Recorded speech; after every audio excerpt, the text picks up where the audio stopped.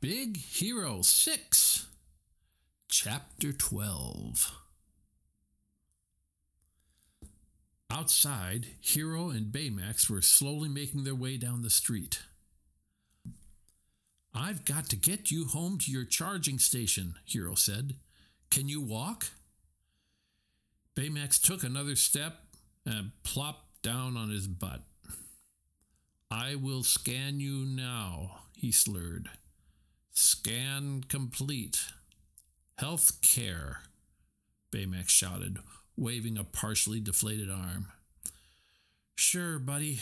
We're almost there," Hiro said, keeping the woozy robot moving. Finally, the Lucky Cat Cafe was in sight. As Hiro struggled to get Baymax into the house, he said, "Okay, if my aunt asks, we were at school all day. Got it?" "We jumped out a window," Baymax said. "No," Hiro responded. "Quiet. Shh. Shh. We jumped out a window," Baymax repeated, his voice quieter, as Hiro guided him up the stairs inside the house. But the robot missed a step and fell on his forehead with a thud. "We can't say things like that around Aunt Cass," Hiro reprimanded him. Aunt Cass yelled, "Hiro? You home, sweetie?" She leaned over the kitchen counter. From her angle, she could only see Hiro's face at the top of the stairs. Hiro froze. That's right. "I thought I heard you. Look at my little college man," she said. "Oh, I can't wait to hear all about it. Oh, and wings are almost ready."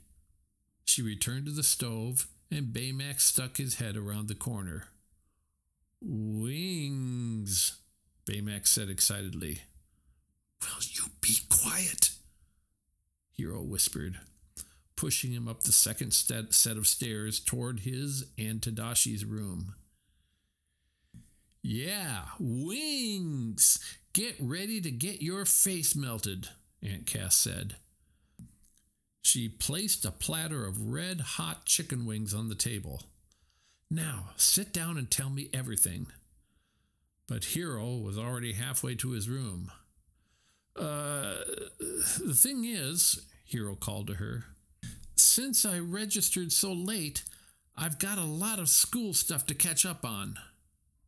Aunt Cass heard a loud thump and looked toward Hiro's door. "What was that?" she asked.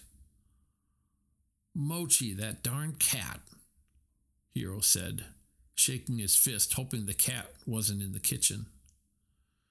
Aunt Cass sighed.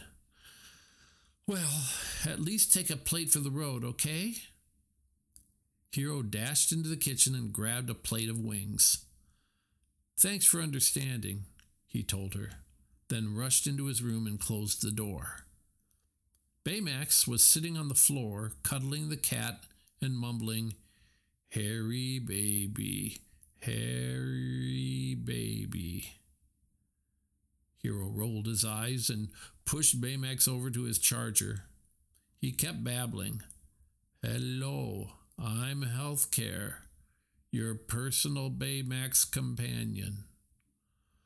One foot in front of the other, Hiro guided him. With Baymax in place, Hiro fell back onto his bed and finally took a breath. He was so confused. What were all his microbots doing in a warehouse?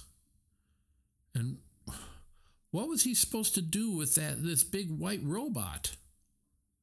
"This doesn't make any sense," Hiro said.